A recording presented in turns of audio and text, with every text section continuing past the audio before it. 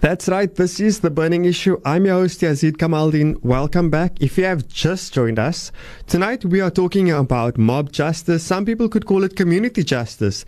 This is, of course, when a community decides that enough is enough and they go and try and solve a crime. Very often, unfortunately, it involves a violent reaction.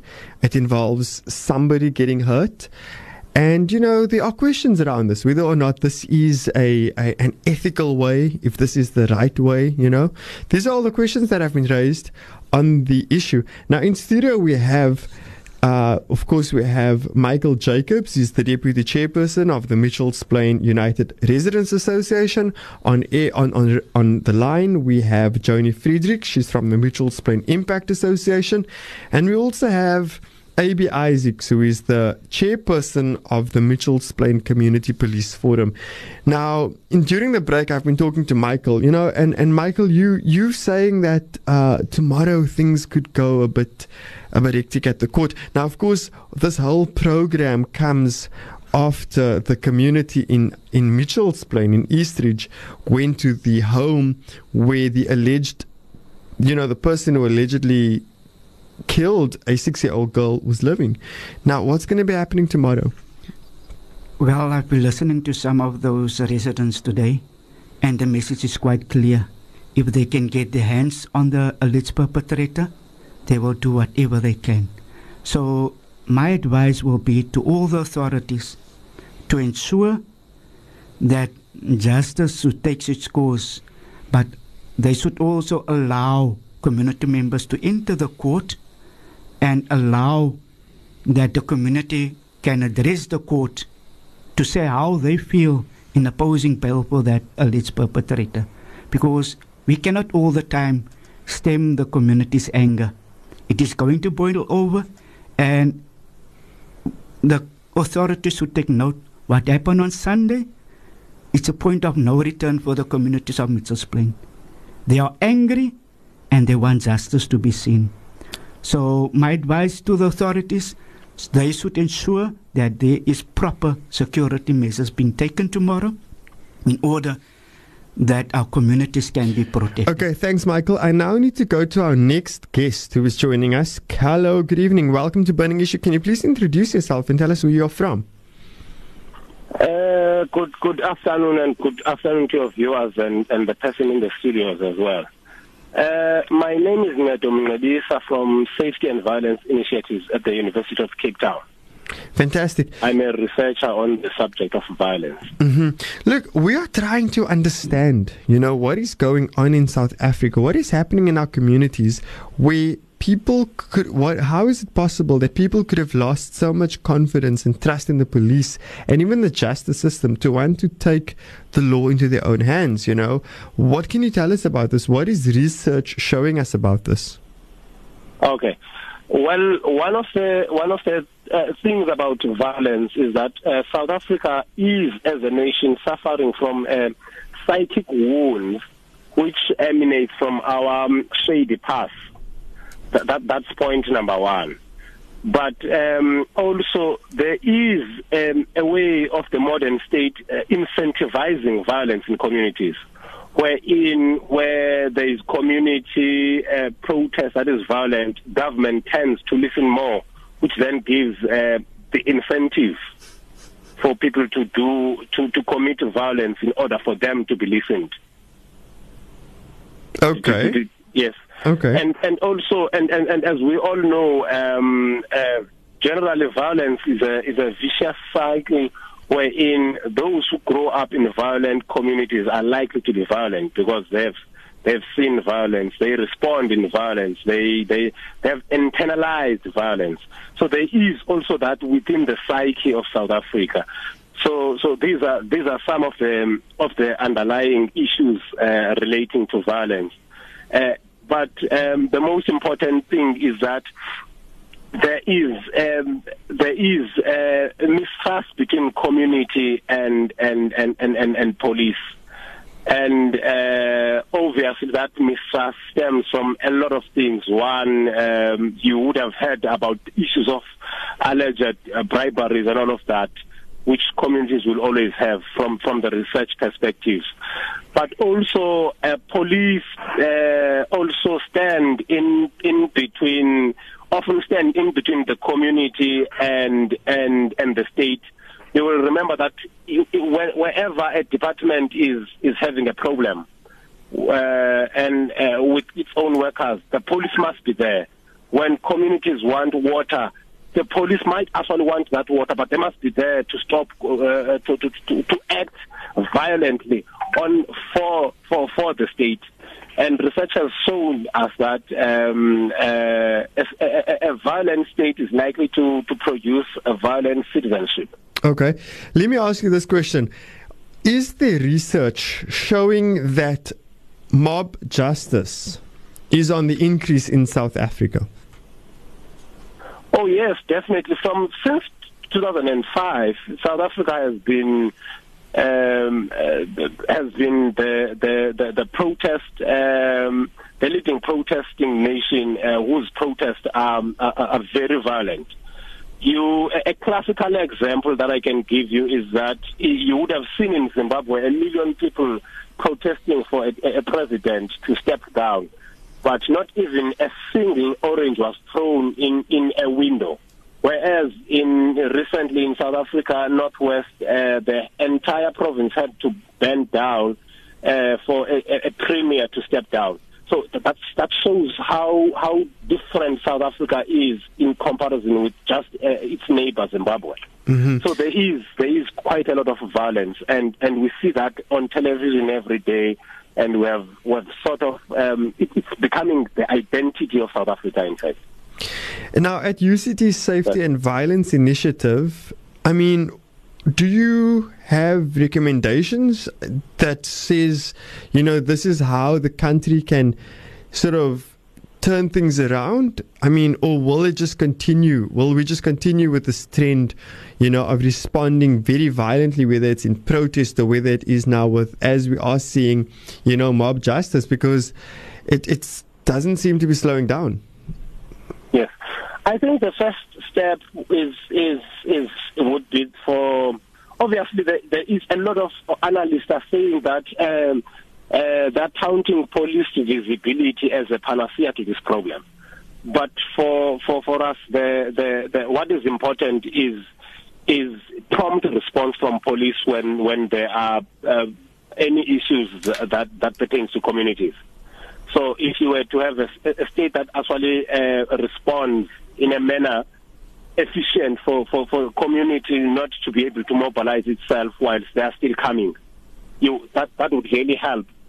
But underlying issues that can really help is to make sure that we do work on the relationship and the understanding generally of the entire justice system, because often police are also blamed not for what they have done or did not do, but for what people presume or understand police to have done. For instance, if somebody stabs someone and tomorrow that person is out of jail through a bail, communities understand that as inefficiency of police rather than the ineptness of the entire justice system.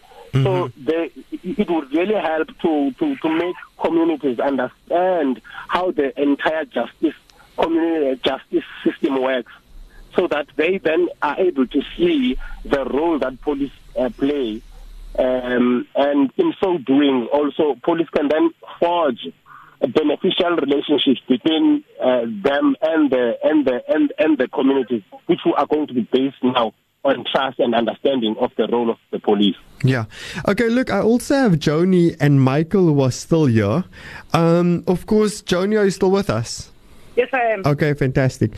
I mean, we've got a researcher from the Safety and Violence Initiative at UCT, and I mean, some of the things that are being said echoes what you have mentioned. For example, Michael talking about a lack of prompt police response, and we are hearing that this is one of the contributing factors to what's happening, You are living, Joni and both Michael live in Mitchell's Plain, actually. They see what's happening in their community. They see the lack of prompt police response. Do you have anything that you might want to add that's been, reflecting on what's been said here, Joni or Michael? I definitely have something. Can I go ahead? Sure. Listen, it might sound shocking to you and the listeners, but I'm going to relay this little story to you. Just a couple of days ago, I was approached by a community member in a situation where his long-time girlfriend got involved with one of the gangsters here. And he came to me for help because he said he went to the police, and the police said there's nothing they could do. I then went to the local gang leader, and I said, look, you all know me, you know what I stand for, you know what I do in the community. But in terms of violence against women, because it all went about how this guy's girlfriend was, supposedly taken by force by this other guy. And this gang leader told me a story that I will never forget, and which I will from now on really, really try very, very hard to see how it can help us do our work with them. This gangster said, look, I have about 10 cases pending against me. The police know where I live. They drive past me every single day, and they do nothing to pick me up. And he said, this is partly why this community and all of the other communities has come to a stage where we sort of rule ourselves. Yeah. This guy didn't say that I'm running away or I'm fearing or anything. He said they know where I am. He actually said that I've been waiting for them to come pick me up because I have all of these cases pending against me. True. Yeah. This is the reality on the ground. Well, I must just tell all of you that we are also planning and trying to get hold of the MEC for Community Safety in the Western Cape. That's Dan Plato. He has said that he will be available to talk before the hour is up. He'll be talking on the show, so we will ask him some of these questions about the prompt police response, etc. Michael, you were saying that in Mitchell's Plain there are an increasing amount of people at court for merely opposing bail relating to sex crimes against children. What's happening? That is the reality that we have seen, and I think Joni can concur, that they are almost on a daily basis at court where they attend some of these cases of sexual violence, of rape against our children. There's a number of fathers and family members that's currently at court in order to appear before the magistrate on these issues. So it's clearly a very big problem in Mitchell's Plain. It's not an isolated incident, so one can understand the frustration and the anger of the community. So I think the Stacey Adams issue, and where people then took the law into their own hands, just was an outburst of what was really there. The volcano was really there already in order to erupt, and it erupted on Sunday. So I want the authorities to take heed. The Mitchell's Plain community has reached boiling point. It is in your other communities also. So there's no point of return for the Mitchell's Plain community. So I would urge the authorities, community leaders, to come together and address these issues that is affecting our children, our families currently, that they deal with it with the seriousness that it demands. We cannot forever fail our children, and perpetrators get away by hiding behind human rights, by hiding behind they've got rights. They are innocent until proven guilty. We understand that fact of let's the law. Let's bring Pedro in again. Okay, so research, of course, is one thing, and a lived experience is another thing, right? But I mean, what is your response to, for example, how should we be addressing mob violence in our society, or mob justice, as it's called as well? Well, one of the ways that you deal with mob justice is to actually, the same way that you would deal with yourself as an individual who has been in a distress situation, wherein you acted in a manner that you might have actually not be the one that will give you the desired result. For instance, if you in a mob justice, often people do not leave their homes thinking that they're going to go do A, B, and C. Mm-hmm. But at the point of anger and frustration that the gentleman there rightfully expresses, people tend to do things that if you were to actually sit down and ask them, what did you want to achieve? They will tell you what they wanted to achieve. Do you really think that this achieves that? They will tell you no. But what it has actually achieved is that when somebody is angry, they tend to want to vent their anger. So you will kick your refrigerator when your wife angers you and all of that. But that negative energy must be out of your system. So this is the response. That is the negative energy that the communities are due to the frustration. So one of the things that needs to be done is that you need to actually have a close relationship, bridge the gap between the police and the community, build a trusting relationship. Now, the lady there was actually even highlighting what a boss, an underworld boss was saying, and these there are many stories like that wherein we know that police do not act. But now what we then need to do is to make sure that the community and the police have a very mutually beneficial relationship that is being forged. That would really go a long way in trying to minimize and eventually get rid of these incidences. Without that, communities will forever not trust the police, will forever want to rely on themselves to act. In fact, many communities now have resorted to working with the taxi associations to actually deal with the crime, because they are promptly. Uh-huh. They are not always doing things according to the law, but they are promptly. So that is the situation that the communities are finding themselves in.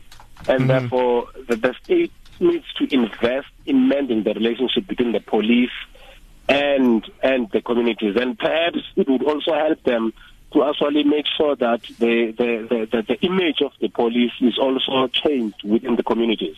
Uh-huh. Okay, look, I do hear what you are saying around sort of like police, but I think it's important for us also to speak about the community. What is research showing us? How are communities responding, or rather, what are the alternative responses or the alternative community-led responses that you can mention? Okay. Organized communities are actually better communities. And remember, people can be organized against violence or organized for violence. So we must be careful about organization of communities. But basically, when communities are actually organized as communities, they have existing district committees and all of these. And these are actually on the ground. These are not just vehicles for people to get into positions of power. Then it is then easier for the state to forge relations with the communities. And it is also easy for communities to arrest some of the issues that pertains to violence that could lead to all of these. Because when that happens, for instance, in some areas in the Eastern Cape where we visited, we realized that there were quite efficient community structures able to deal with issues of this nature solely on the grounds that the community was organized, organized community. So stronger community organization, yes, is what's needed as well. Okay. Yes. Yeah. That is one of the basics. But of course, you do want to capacitate communities with understanding of the justice system.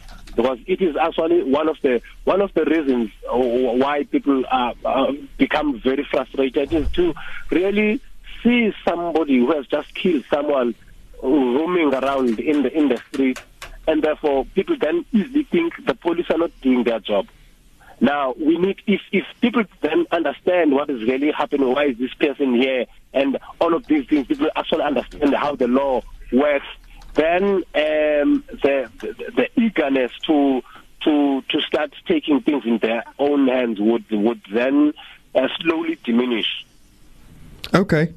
Well, let's leave it at that. Thank you so much for sharing us the insights from the research perspective. We are going to take a break now, and we are still, of course, going to try and get the MEC on the show before we end.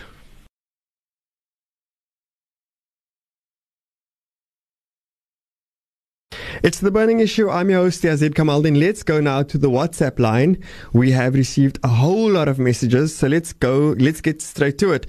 We have a message from George, and he says the hardest point you can push is the one for innocence. It is true that rape and murder are unacceptable crimes, especially towards minors.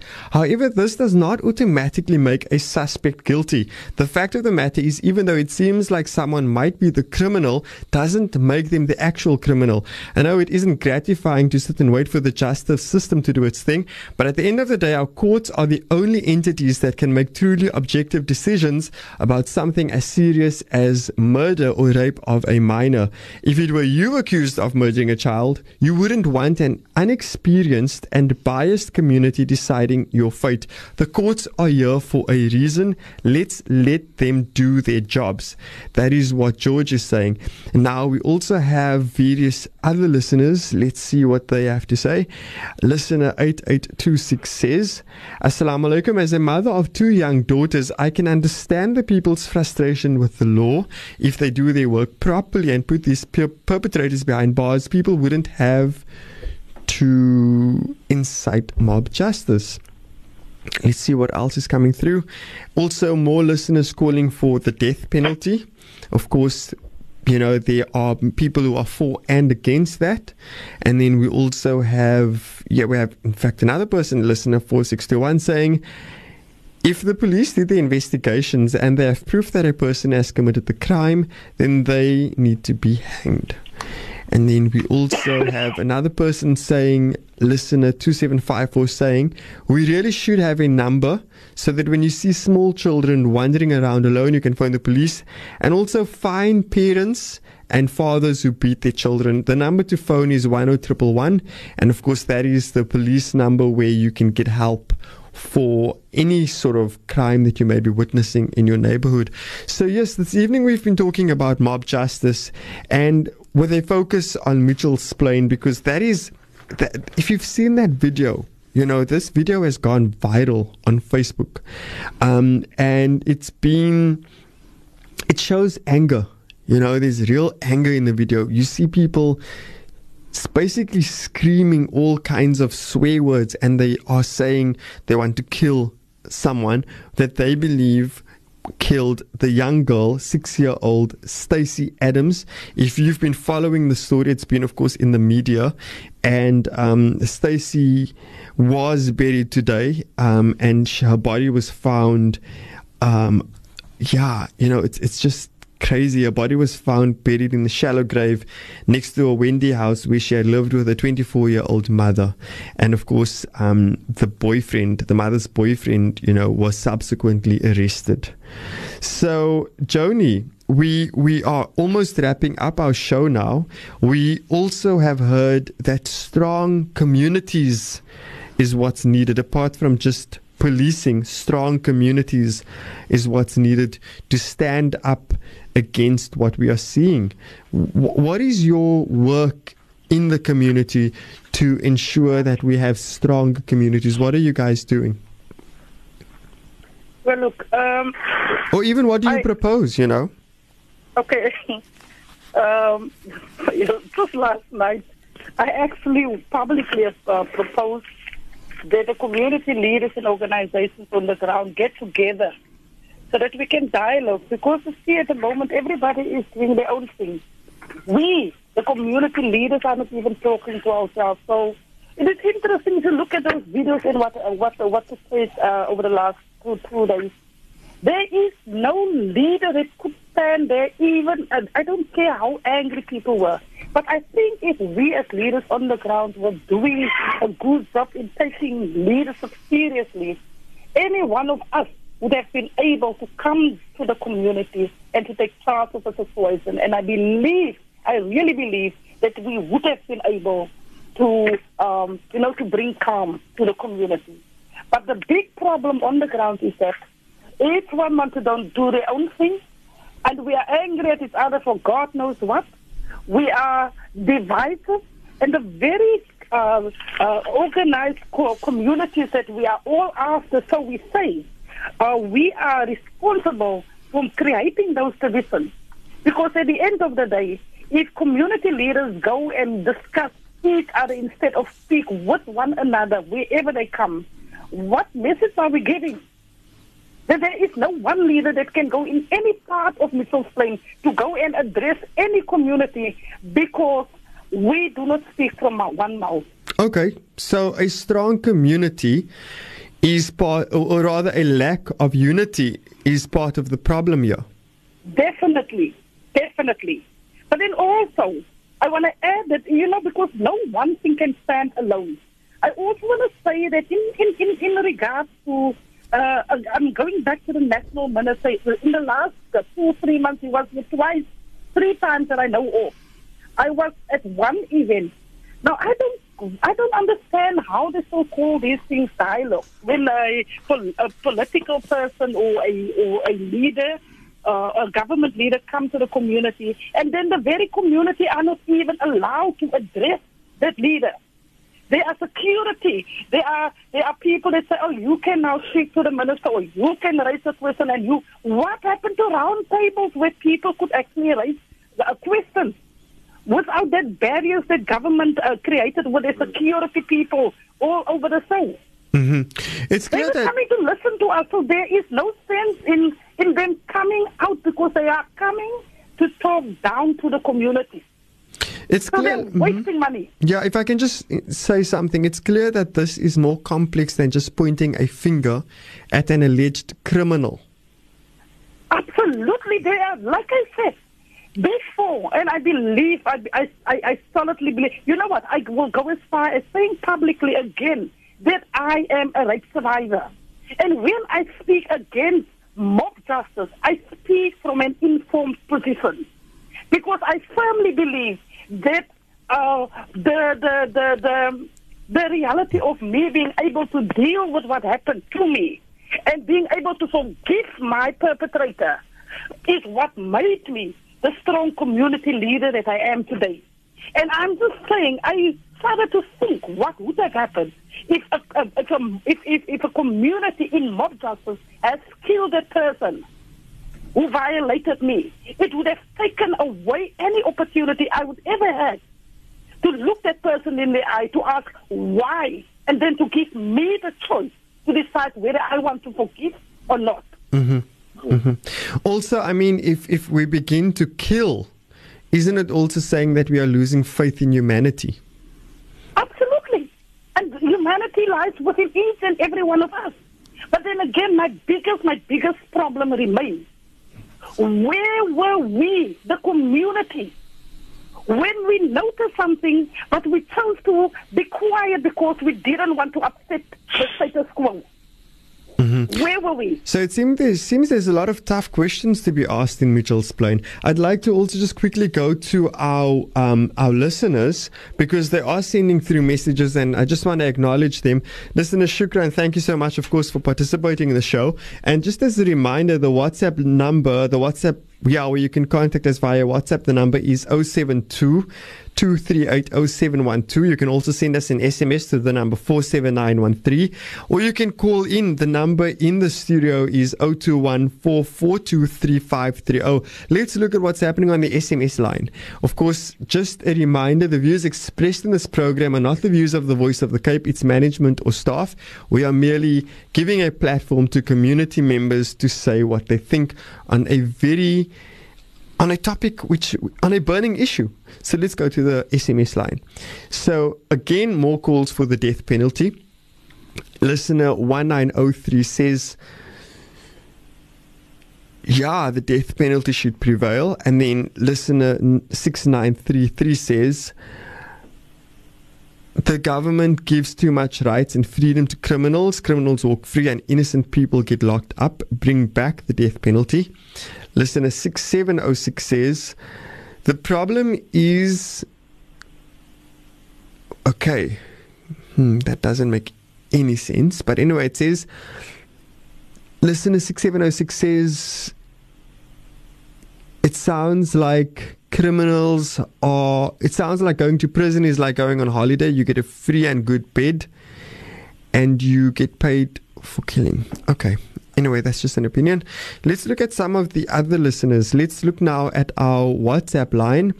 Listener 5225 says, the Western Cape has the most child killings. What did the DA do thus far?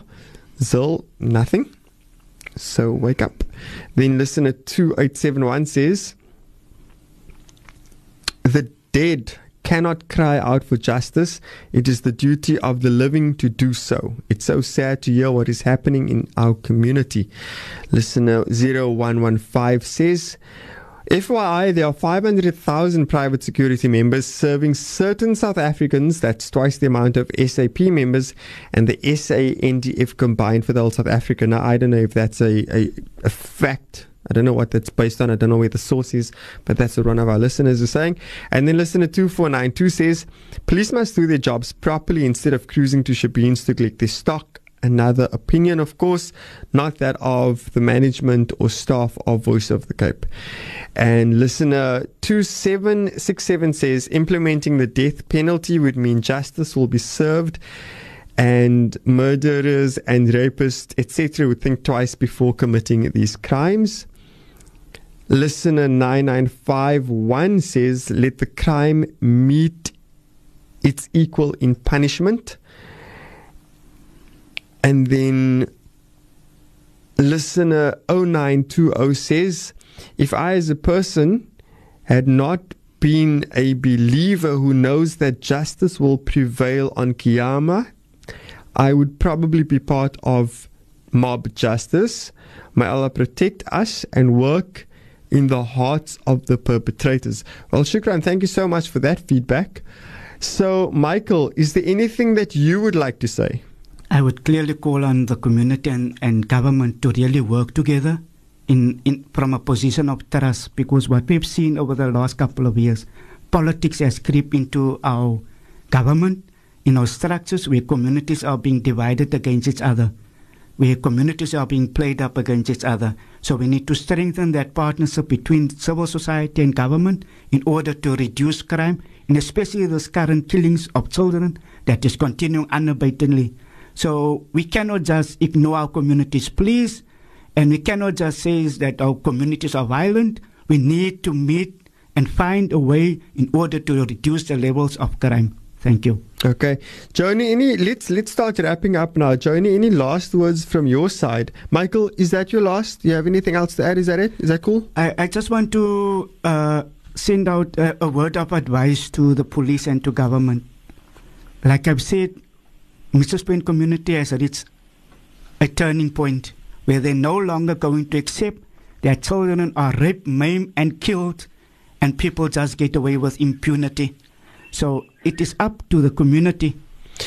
It is up to the community and the police to take hands so that we can eradicate this. What's happening? Just update us tomorrow. Where and what court? What's happening tomorrow?